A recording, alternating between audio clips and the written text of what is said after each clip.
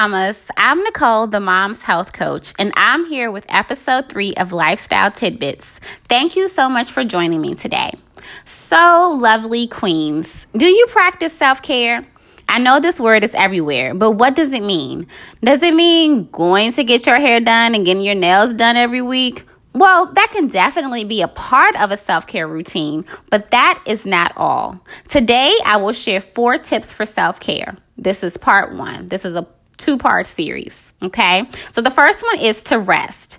Every day for at least 15 minutes, do something that brings a smile to your face. And the key word here is do, not sleep. You want to be awake and enjoy this time that you're giving to yourself. You can spend it reading, dancing, sipping on your coffee and browsing a magazine, catching up on a show, just something that's pleasurable and solely focuses on you. The key is that you must be awake. You deserve some time in your day too. Number 2, release. If you're dealing with something, get it out. Talk to a therapist. Talk to a friend. Journal about it. And I'd recommend a combination of all 3. Because when you harbor emotions, they can literally make you a prisoner. So do what you have to do to work through your challenges. Your heart and mind will love you even more. Number 3, conserve your energy. Mamas, not everyone or everything deserve your attention and or time. Say no when you have to, and even make room to say no just because you want to. You only have 24 hours in a day, and 7 to 8 of those hours should be spent sleeping. Your time is precious, honey, so treat it as such. Last tip, connect.